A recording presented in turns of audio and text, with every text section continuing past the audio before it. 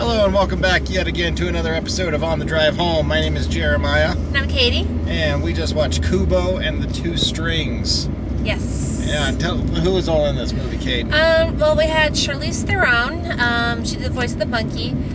Art Parkinson, who was Kubo, and Ralph Fiennes was the Moon King, and then you had Matthew McConaughey, who was the Beetle.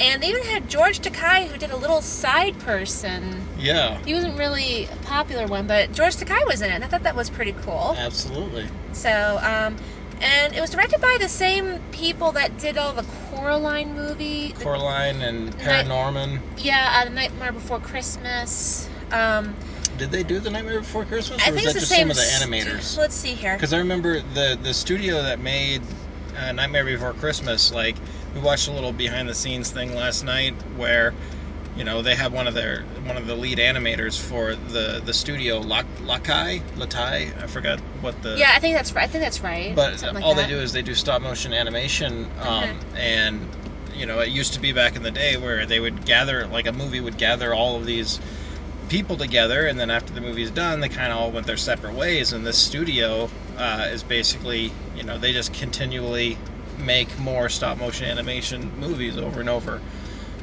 So they're able to take their experience from you know, past projects and apply them to new ones, and you can definitely tell that they have mastered their craft with this movie. Very, very much. And I want to say I know Tim Burton did Nightmare Before Christmas and Corpse Bride, but I think he worked with the studio on them as well as... I'm sure a lot of the people that worked on those movies were definitely like a part of this one. So maybe I'm wrong though about being the same thing, but because I think the studio is relatively new. I know they did Box Trolls. Oh, is that the same company? I think they did the Box Trolls. I think they did Coraline too. Yeah, I'm pretty sure they did Coraline.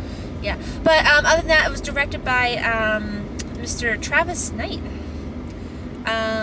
Let's see, he's also known for Coraline, Paranorman, and the Box Trolls. Yeah. But it was set in kind of feudal Japan sort of territory about this boy and his mom, and it's just the two of them. The mom's kind of getting dementia, kind of going crazy or something, and the boy's like a storyteller, peasant, beggar kind of person. Yeah, he makes like some money for the family by telling stories with magic. Yeah. Magic and origami and But everything. the mom, I don't know if she loses it or she just can't function because she's losing her magic or what, but she can't really function very well, and so the boy has to kind of take care of both of them. Yeah, and then they get thrust into adventure where the boy kind of learns about his past and his family and everything, and it was just really, really well done. I think it was just great storytelling. Yeah, I was really impressed with this movie. I didn't see the Box Trolls. I know Coraline has a really big cult following. Like a lot of people like Coraline a lot. I thought Coraline was okay, but I liked this one so much better. Yeah.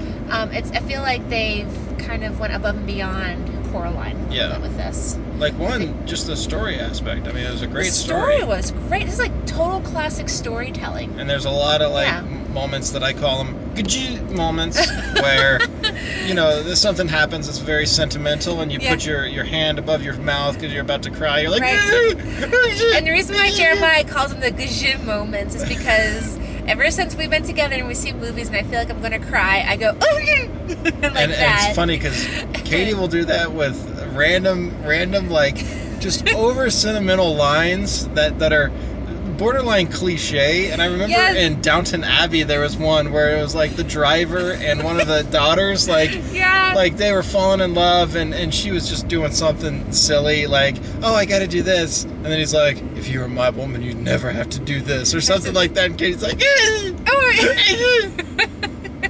what can I say? I'm a sucker for sap. You know, I'm a big sucker for those old English, you know, stories like Pride and Prejudice, you know, Downton Abbey and all, you name it. I'm a huge sucker for them. But Kubo and the Two Strings had a couple of moments where I was kind of getting a little water behind the eyes there. I almost cried a little bit. I did, you know, but I'm also very emotional all the time right now. But I thought it was just fantastic. Yeah. It was beautiful, and you forget when you're watching it, but seriously, every piece of this movie is hand done. I think there were some parts You know? that were CG, but the Well, vast yeah. majority is Well, the all stop puppets motion. are all like put together by hand, this and that, and well, you had to have some CG moments. You could kind of tell. Yeah, I like, think some of the water stuff, like Yeah. some of the water is them actually doing it, Mhm. but some of the water is CG as well. And at least from how I understood, when we were watching the making of it, how I understood it, majority, at least I want to say like 80% of this movie is like hand done. Oh, absolutely. Yeah. Yeah. And even the director or one of the CEOs of the company was saying how you might find little mistakes here and there throughout the movie, which I didn't really see. But I guess if you make it, you kind of know your mistakes or something. I think what they mean is just the imperfect nature of working with physical things. Right, but also makes it beautiful. Yeah, it makes it beautiful and perfect in its imperfect way. Yeah, exactly. And but I just really was just amazed by the animation. Mm-hmm. And I know it's stop motion, and some parts were kind of like, it looks all right. On the whole, I thought it was just a beautiful, beautiful movie. Yeah. And I think what really made it beautiful though was the story.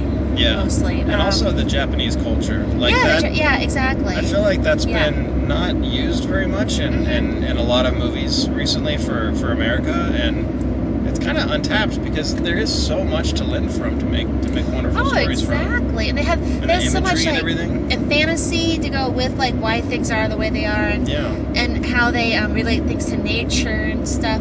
It's just very nicely done, and I think it's a little dark actually. It is dark for but younger it's like, kids. Yeah.